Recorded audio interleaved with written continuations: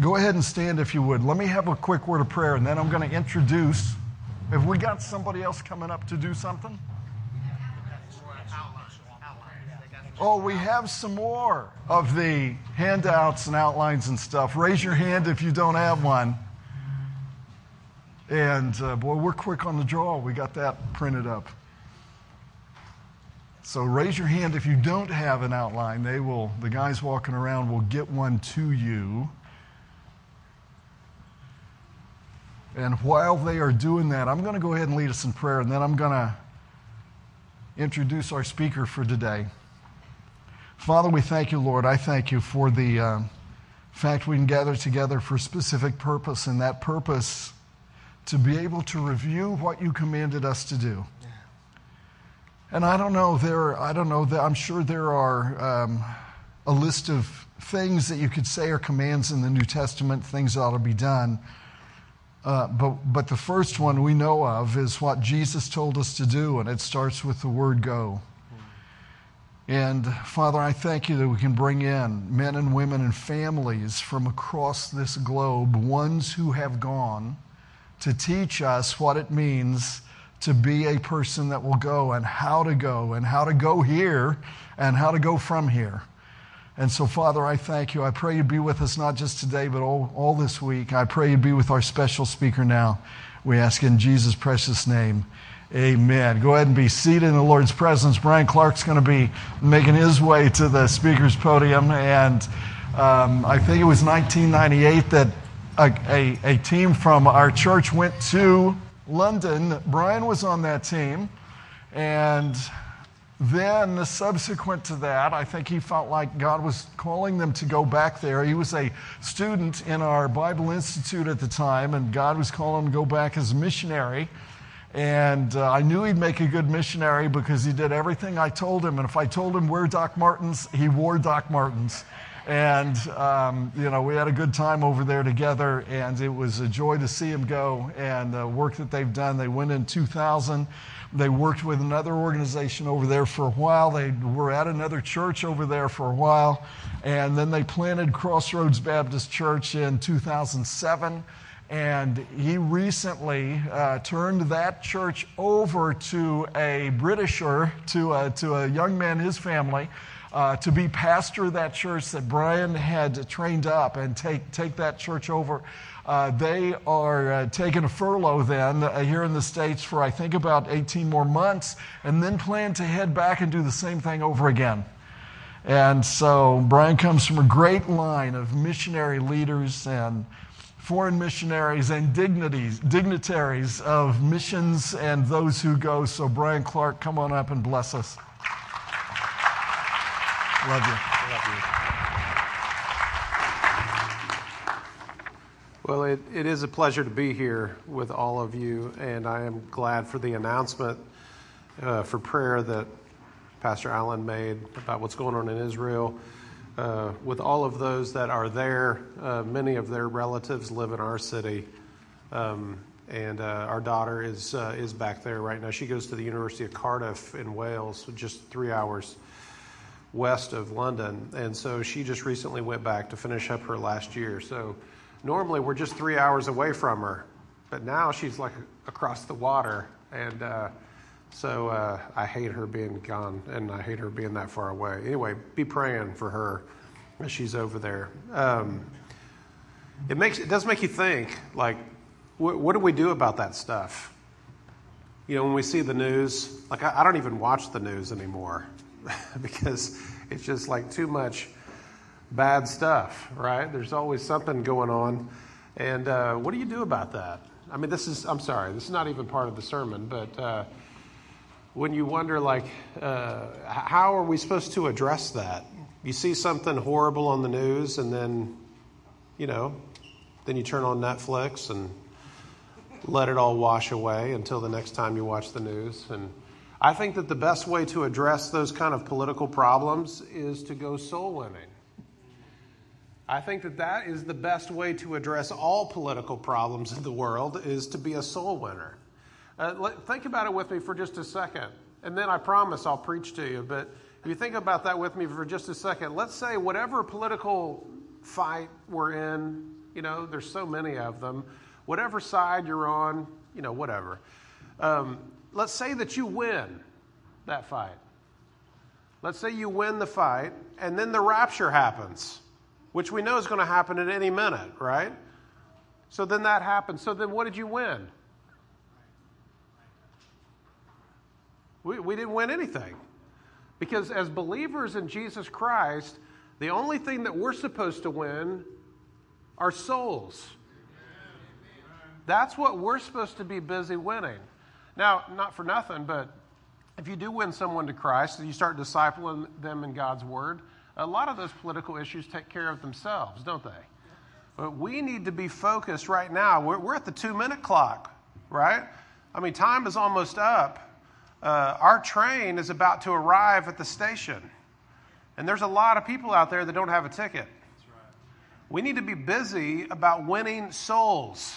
That is the only thing really we need to concern ourselves with winning right now. All right, anyway, sorry.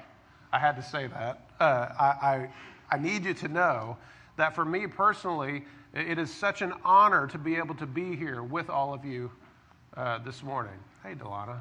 How you doing? I haven't even got a chance to hug you yet. Yeah. I apologize for that. But to be able to come and see you guys face to face and to be able to say thank you. Because we finished the first church plant. Isn't that great? Yeah. And so we trained. I spent about 6 years training up a local guy. His name's Paul Waller, his wife Emma. They're just an absolute dream, this couple. And he's just so much of a better pastor than I was. He's a really great guy. He really is. And so we're so thankful for him. But we've turned that over to him. And now we're on furlough for a little while because we want to go around to all of our churches so we can say, just like I'm here this morning, to say thank you for constantly supporting us and praying for us, having our back, being there with us for so many years.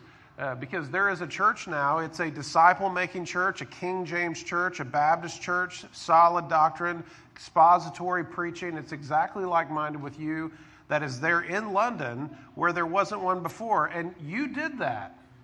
You guys did that. Yeah, give yourselves a hand, really. You guys are the ones that did that. Without your support, without your prayers, it never would have happened. So from the bottom of my heart, on behalf of my wife and my kids, we want to say thank you so much for sticking with us. It's such an honor to be able to come and tell you that face to face. I've been looking forward to this morning as well because I want to be able to give back to you. I want to be able to be of some benefit to you this morning. As Paul said in Romans 1:11, he said, I long to see you. And that is how I felt before I arrived this morning. I really did long to see you. He says that I may impart some spiritual gift to you. And that is my prayer for this morning, is that I might be able to serve you in the Word of God this morning, to be able to be of some benefit to your faith. The gift that I bring is a spiritual one, and it's only imparted to you in the Word of God by the Spirit of God. So I want us to just pray and ask the Lord to help us so that I might be able to deliver this gift to you this morning. Father, Lord, I thank you so much for your word. I pray that you would speak through me, that you would help me to speak. I pray that you give us open hearts to understand, that you would give us open ears to be able to hear what your Spirit is saying through your word. I pray that the message would come with power, and not mine, but yours. I pray, Lord, this message would come with wisdom, but not the world's, but your wisdom. I pray this in Jesus Christ's name. Amen. My wife and I and our 4 kids, my wife is sitting right over there. Can you guys just stare at her until it makes her really uncomfortable? Do you see that? Right there, that's her.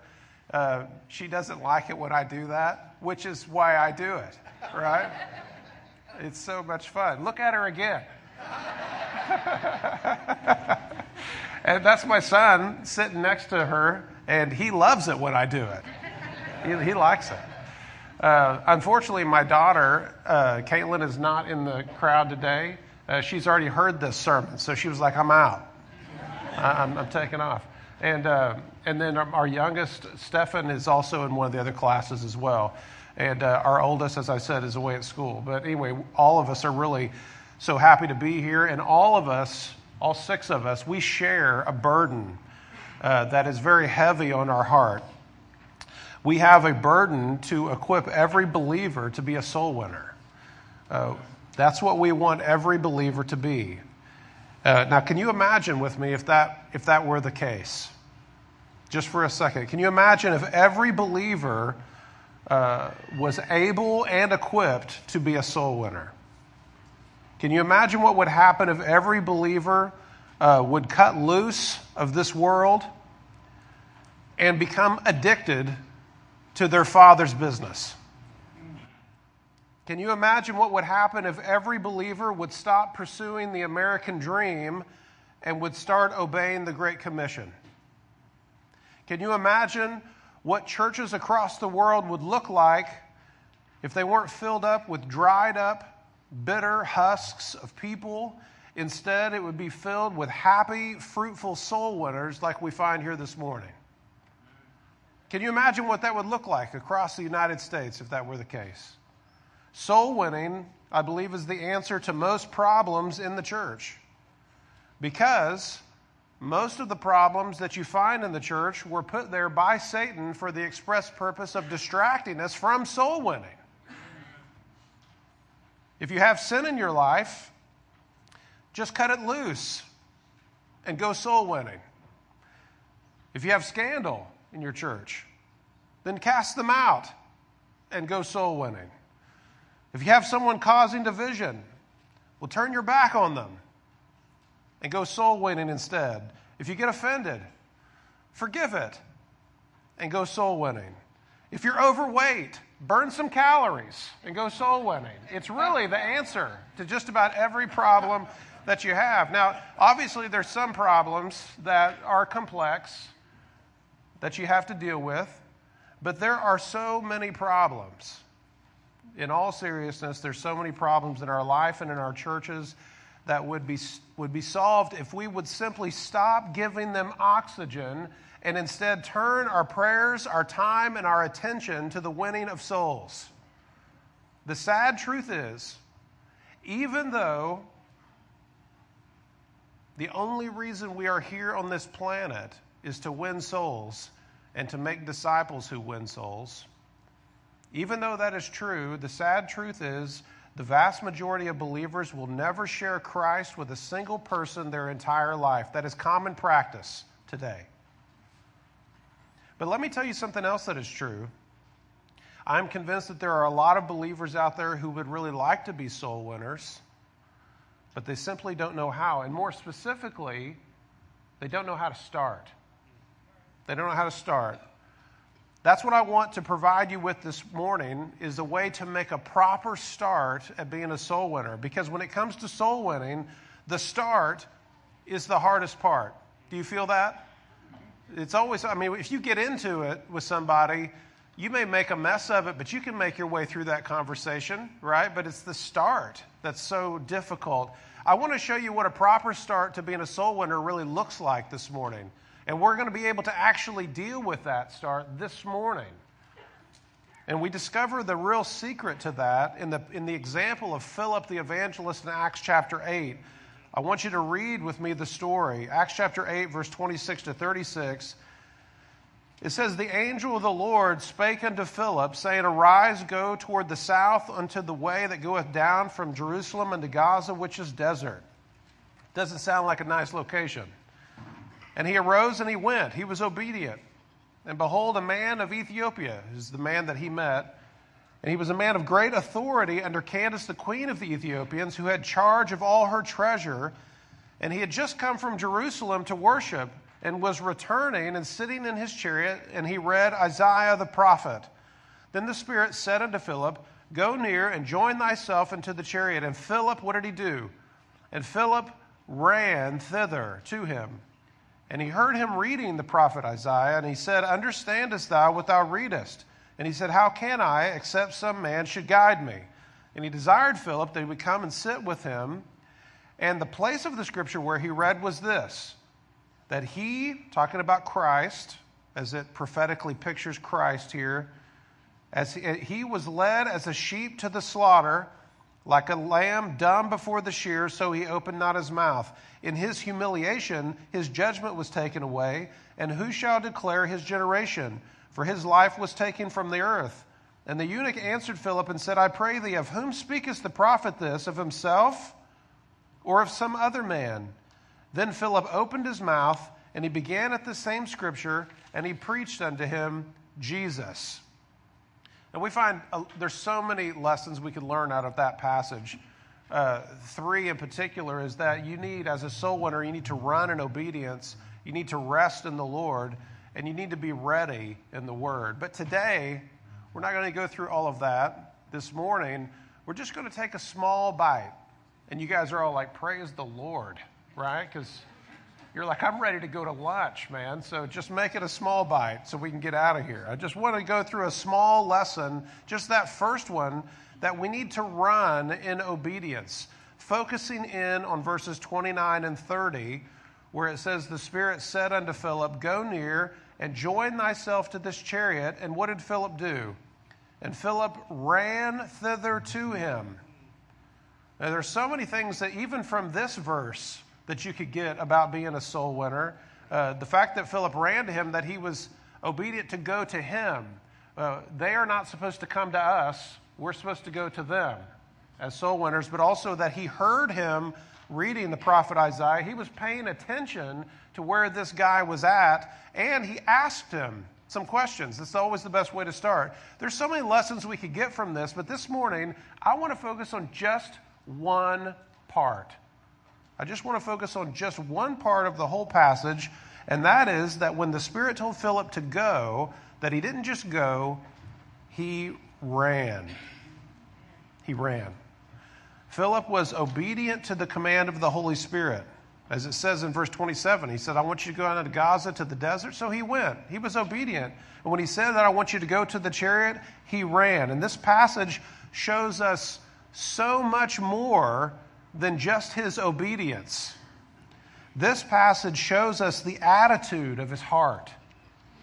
It shows us that Philip, in his running, what this demonstrates was his willingness and his eagerness to obey. He wasn't just going to obey, he was willing and eager to obey. As it says in Psalm 119 and verse 32, the psalmist writes, I will run the way of thy commandments when thou hast enlarged my heart. And you can see the connection between the running and the heart in that passage. And that is the kind of obedience that God is looking for in us. If you look in Exodus 25, verses 1 to 2, it says, the Lord spake unto Moses, saying, speak unto the children of Israel, that they bring me an offering of every man that giveth it, how? Willingly, with his heart. And if you jump down to Exodus 35, verses 21 to 22, we see that they came. It says, and they came, everyone whose heart stirred him up, and everyone whose spirit, that is their attitude, made them willing. And they brought the Lord's offering to the work of the tabernacle of the congregation for all the service and for the holy garments. And they came both men and women, as many as were willing-hearted.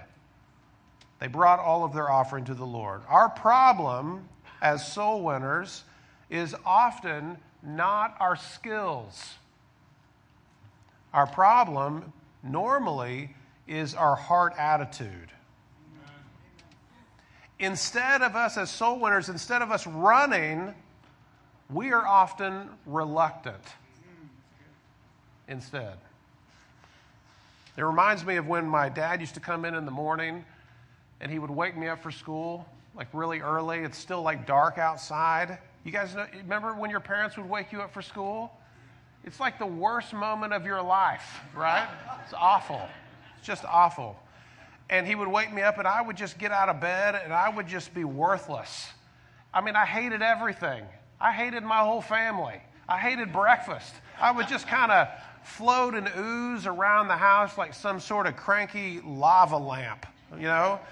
I just hated the whole morning. Couldn't believe that my life had led me to that moment, right? It was awful. But then my dad could come in on the weekend, on a Saturday, and he'd be like, hey, 6 in the morning, hey, we're going fishing. And I'd just be like, bing, I'd be out of bed. I'd be running around, getting dressed in the dark. I'm putting on my sister's jeans, and I don't even care. I'm just trying to get out to the truck because I'm so excited that we get to go fishing. And what's the difference? Same time of day. The difference is my heart attitude is the problem. That is the problem. That is the difference that your heart attitude can make. See, a reluctant heart is not an obedient heart. A reluctant heart is not the heart of a servant.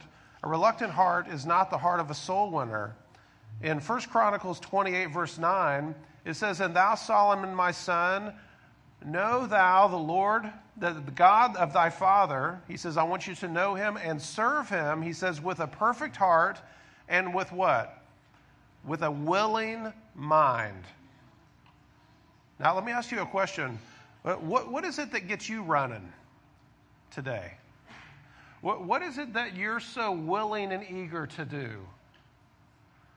Are you willing and eager to content the people around you? That's what we see in Mark 15:15 when it says that Pilate, remember when he was about to condemn Christ, it says Pilate, willing to content the people, what did he do? He released Barabbas unto them, and he delivered Jesus to be scourged and crucified because he was so eager to make sure that the people around him were content, that they were okay, that they were appeased, that he was willing to turn over Barabbas to them to release him so that he could condemn Christ. What about us? Are you so willing and eager to content the people around you? What about, are you willing and eager to justify yourself?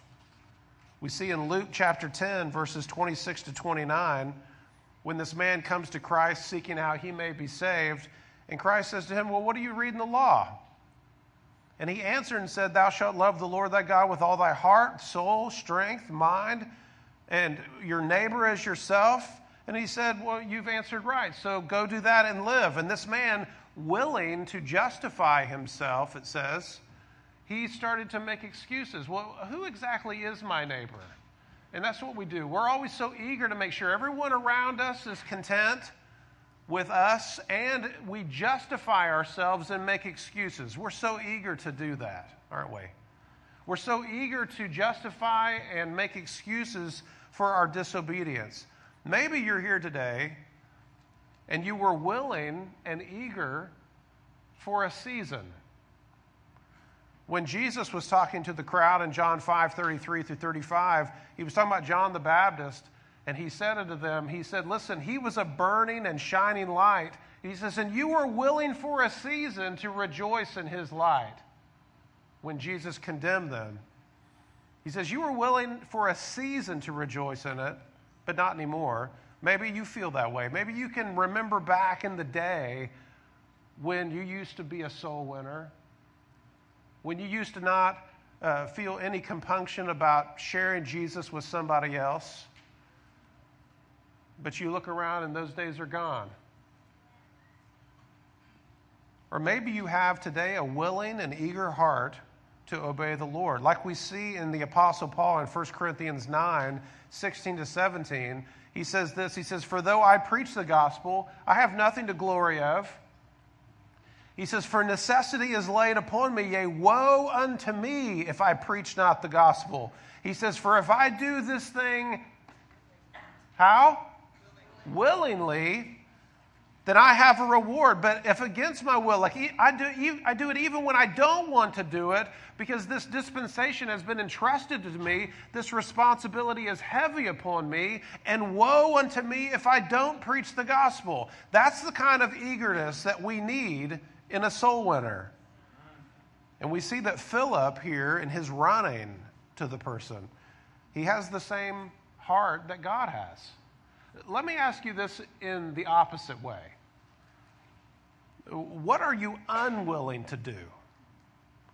What are you unwilling to do? 2 Peter 3:9 says that the Lord is not slack concerning his promise, as some men count slackness, but he's long-suffering to usward. What does it say?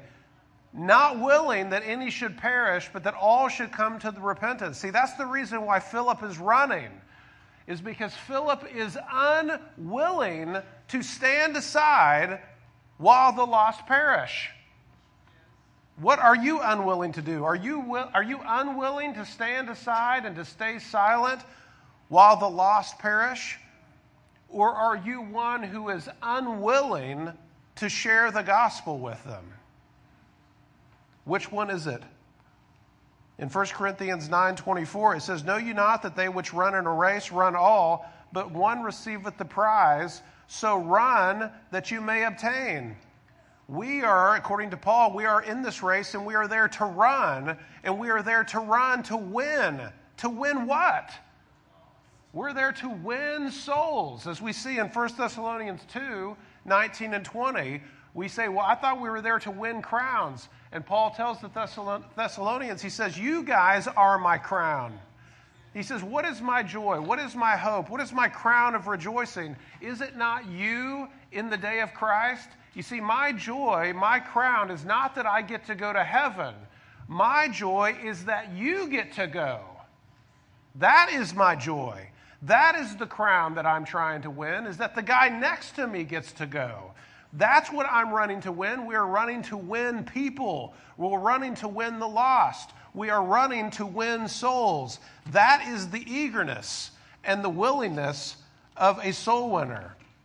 Romans chapter 1, verses 14 to 15, Paul says this. He says, I am a debtor both to the Greeks, to the barbarians, both the wise and the unwise. He says a debtor. Do you know what that means?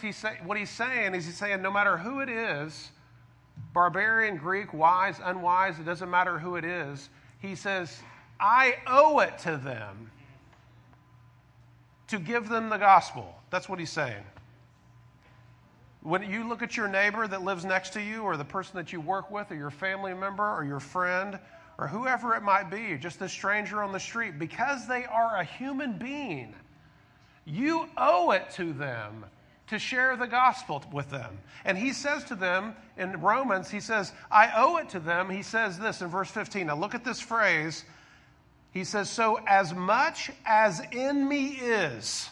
Do you see that? That's such a great phrase.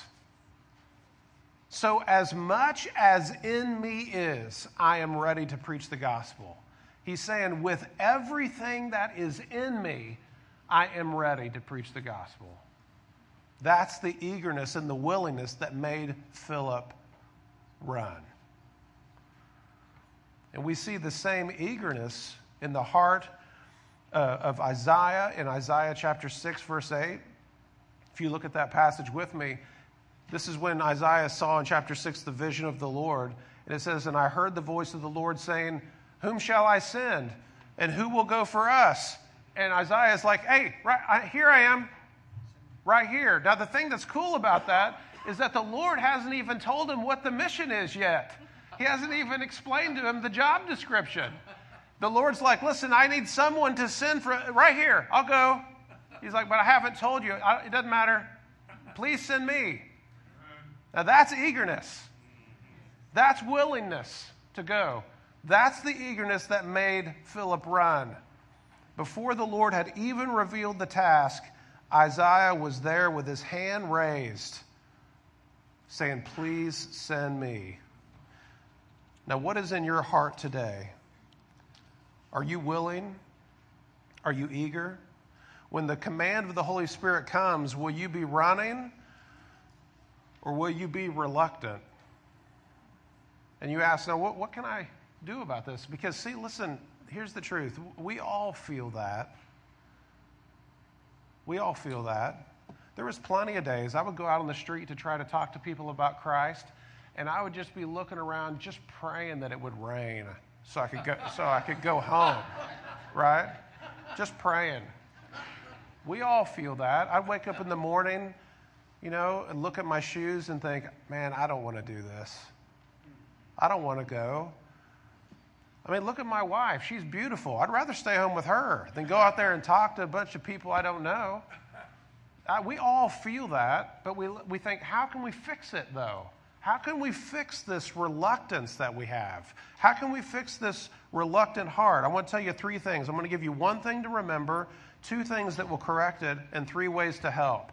Now, 1 thing to remember about this to help give us a better perspective is something that we teach all of our children, and that is this. If you're taking notes, write this down.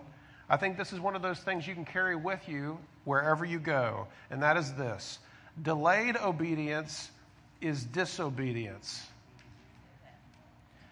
Delayed obedience is disobedience. We see in Matthew 4:22, when the Lord called his disciples to go with him, it says, and they immediately left the ship and their father, and they followed him. That's what obedience is. It's immediate. We say that to our kids all the time. My kids are probably just sick to death. It's like I told you to take out the rubbish, and they're like, no, yeah, of course. I mean, I love rubbish. I'm going to take it out, Dad. It's great, And I'm like, yeah, but I told you like 30 minutes ago. So they disobeyed. Well, no, I'm going to do it.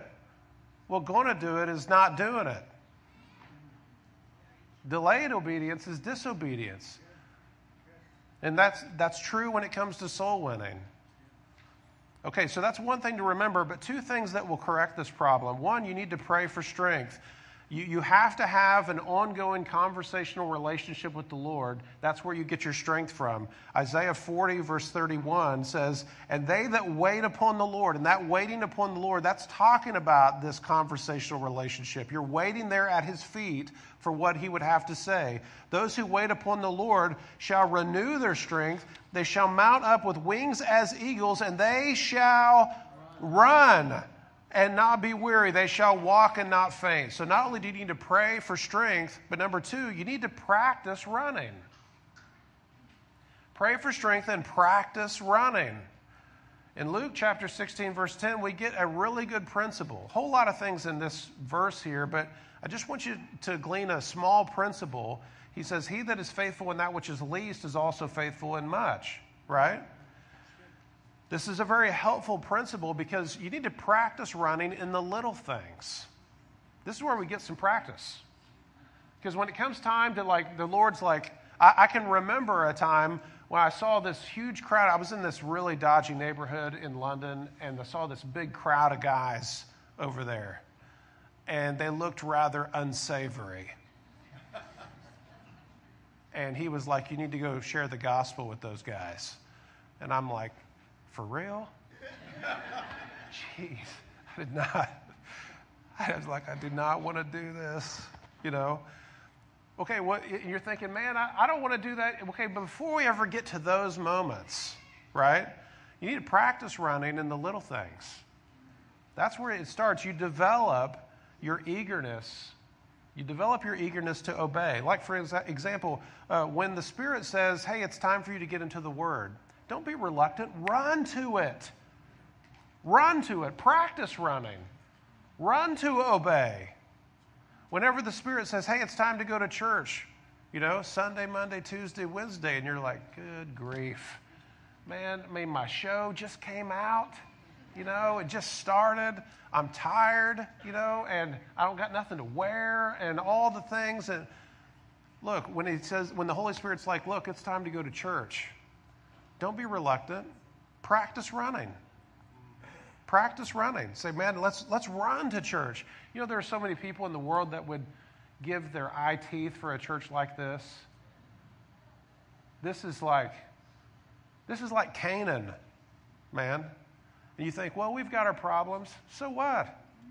Everybody does. Just ask my wife. She'll tell you, I've got problems. Everybody's got problems. Every church has problems. But man, there are so many people in the world, they do not have a church that is teaching you the Bible, willing to disciple you. As my good friend Brandon says, you go through discipleship, you get like a free therapist for 9 months.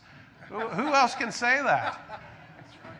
You guys have that. Just run to it out of just gratitude. Just come flying through the front doors and be like, man, who's preaching? And they're like, they're not going to start for an hour. And you're like, well, get someone up there to preach while I'm waiting. I'm ready to hear God's word. Just run to it when the Holy Spirit says. What about whenever the Holy Spirit says that there's a need that needs to be met at church? You can practice running. Run to it. Don't be reluctant. What about when the Spirit tells you to come forward to the altar today so that you can get your heart right? You can practice. Because I promise you'll feel the reluctance. But you can practice running. You need to practice running in the little things, the things that you can do, so that when the moment comes for you to run in the big things, like sharing the gospel with a group of guys that you've never met, then you will have the strength to do so. So that's two things that will fix this problem. And 3 ways that this will help is that, one, it will help you grow in strength. Number 2 is it will help you grow in maturity and wisdom as you learn to run and listen to him. And 3, it will help you to discern his voice. I can call my son Hudson up, and all I have to say is, hey. And he knows it's me, right? Because we spend so much time together. He knows what my voice sounds like. And as you practice in the little things, you start learning what his voice sounds like, so that whenever he tells you, hey, I want you to go talk to this guy, then you'll know that it's him. You learn how to discern his voice. So practice running in the little things. And you can see this growth process right here in chapter 8 of the book of Acts.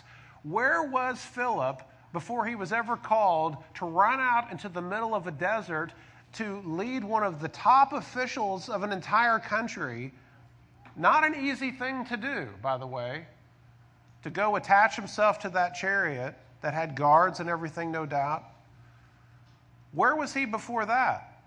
Well, he was over in Samaria, wasn't he? Already ministering to the Samaritans, wasn't he? And where was he before the Holy Spirit rushed him out of Jerusalem to go to the Samaritans? Where was he then? He was serving tables at the church in Jerusalem. I'm sure round tables, no doubt. I'm sure they were all round. Those are godly tables. Round tables are godly tables because you can look at each other, right?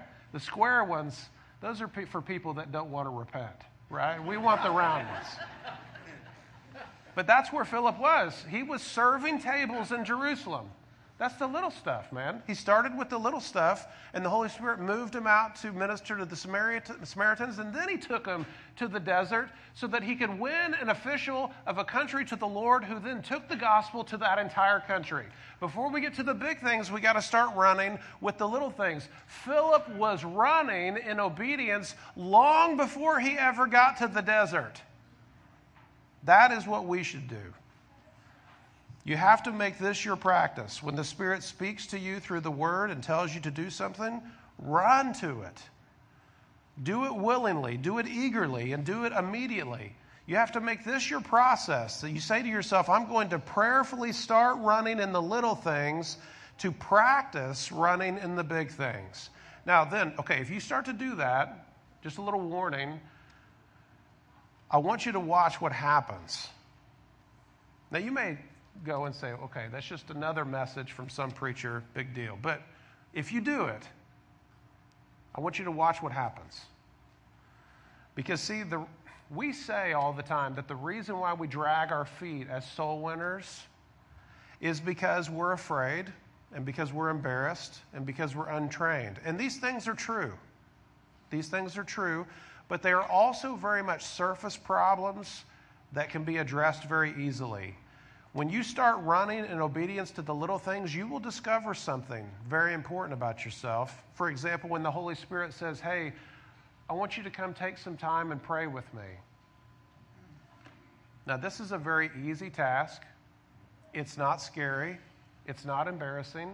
And it requires no training. And you just watch your heart when the Holy Spirit says that and find that it's not still reluctant in a task that is easy. In a task that is not scary, in a task you need no training for, and yet you are still reluctant. And then all of a sudden you discover that our real problem is not our skills or our fear. Our real problem is a heart problem. That is where our problem really is. We have a heart that is still reluctant. Now I want you to listen to me very carefully. As I said at the very beginning of this sermon, the reason why we exist on this planet, The only reason we exist is so that we can be holy soul winners, to make disciples who are holy soul winners. And yet, the vast majority of believers will never win a single soul to Christ. That is the vast majority. This reminds me of the great women of the Old Testament. People like Sarah. People like Rachel, Jacob's wife. What about Hannah, the mother of Samuel? One of the greatest prophets in the Bible. What about the wife of Manoah, the mother of Samson? What about the Shunammite woman who was an acolyte of the prophet Elisha? What do all these women have in common? They were all barren. All these women, they struggled with this problem of being barren. They couldn't have any kids. And these women, what would they do? They would cry out to the Lord, and they would beg the Lord. They would beg him that this terrible and embarrassing reproach would be removed from them. We see it story after story after story, all through the whole history of the Old Testament, constantly telling us a story about another woman who's barren, who would cry out to the Lord, please remove this reproach from me. In Genesis 30, verse 1, Rachel, in envy to her sister who was having children, goes up to Jacob and she tells him, she says, give me children or else I die. Now, the lives of these great mothers are recorded for a reason, because what is physical in the Old Testament is meant to mirror what is spiritual in the New. The barren women of the Bible, they picture us. They picture us who are barren and have no spiritual children. You see, their sorrow that they felt is there for a reason. Their sorrow and their shame that they felt was there to reveal to us what barrenness is supposed to feel like. It's supposed to feel like a failure that we fear in our lives. Barrenness is supposed to be an emptiness that we feel in our heart. Barrenness is supposed to be a reproach that we wear in our communities. But today we don't feel that. It doesn't feel like failure or emptiness or reproach. Sadly, we've figured out a way to cope with it. Today it feels less like a reproach that we want to remove, and it feels more like, it's a good responsibility that we should improve upon. If I could ask the instruments to come forward to begin to play, I want us to take a moment to deal with this, if we could. If I could ask all of you at your tables to just close your Bibles. Just close your Bibles, put your stuff up, and I want you just to focus on what I'm going to tell you for just a minute, and then we're going to be done. I would like for all of you just to consider for a moment what you have learned this morning. Now, as the musicians prepare to play, I want to ask you a question. Would you admit the possibility that we may have a heart problem? Would you just admit the possibility that we may have a heart problem that goes beyond mere training and getting over our fears? Would you admit that the possibility is there that we may have a heart problem? Instead of being soul winners, we are often silent. Instead of our hearts running in obedience, our hearts are reluctant. Now, the answer to this begins with repentance. I told you that I wanted to show you how to make a good start. Right there is how you make a good start. There's another spot right here. That's how you make a good start. You want to know where it started for me? It started on the floor of my office back home in London. That's where God changed me into a soul winner. It starts with repentance. I think of Jonah and his reluctant heart that you read about. Jonah, who was headed in the wrong direction, and they found him asleep in the bottom of the boat, didn't they? While the storm was raging around him, he was sound asleep, just like so many of us.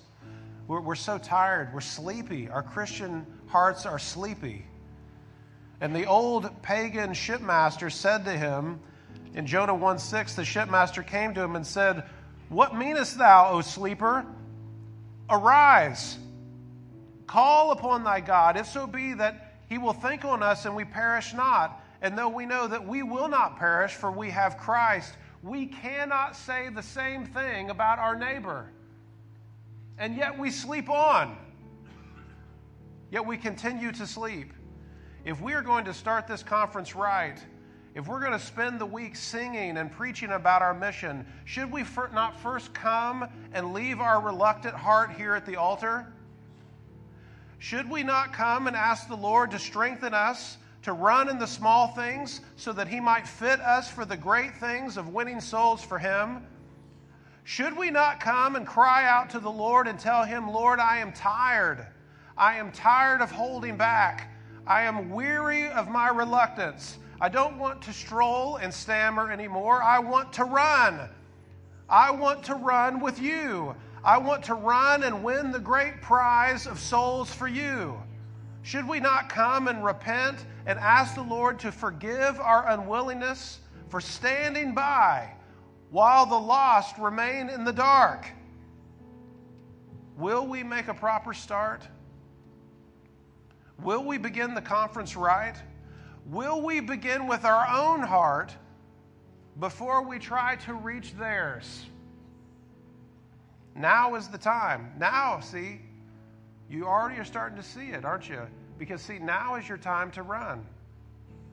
Now is your time to run in obedience to what the Holy Spirit is telling you to do. And you can feel it, can't you? You feel the reluctance. But now is the time to come. As they sing, will you come? Will you not be reluctant? Don't let that reluctance stop you. Would you come here and just leave that reluctant heart right here at the altar and say, "I want to start right"? And it doesn't start with you talking to them about Jesus. It starts with you laying on your face on the altar and repenting of that reluctant heart and say, "I want to run for you. I don't want to hold back anymore." Would you come as we sing? Now is the time. Come forward and let's make it right.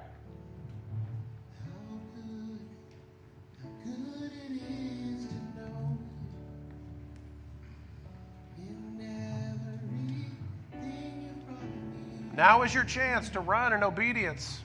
As the Spirit leads you, don't be reluctant.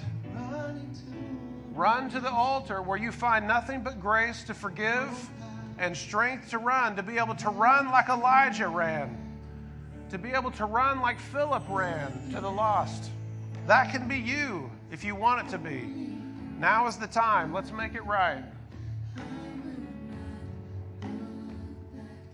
You're my everything. All my praise will rise, and my song shall sing. Keep me near. I've been there where you are right now. My God. I felt what you're feeling. I feel it every day. We can't allow that heart to hold us back. No more reluctance. We want to be those who run. Now is your chance to make it right. Just leave it here and say, "Lord, all I want to do is just start with the little things. Just start running with the little things." And still, you leave me wanting more.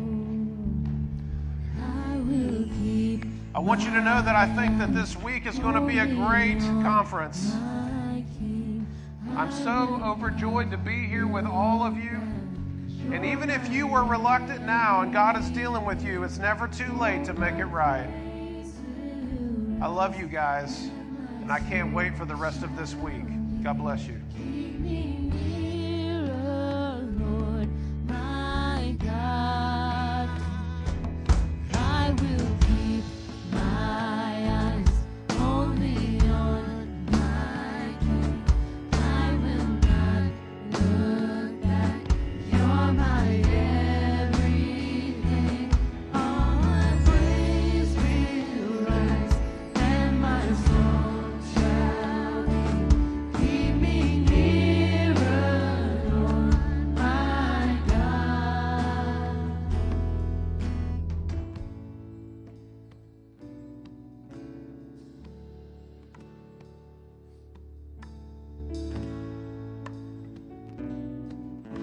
You know what I think?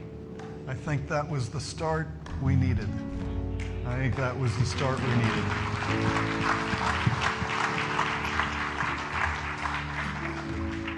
I have three things I pray for my grandkids every day. I pray for my grandkids. I pray for our harvest kids.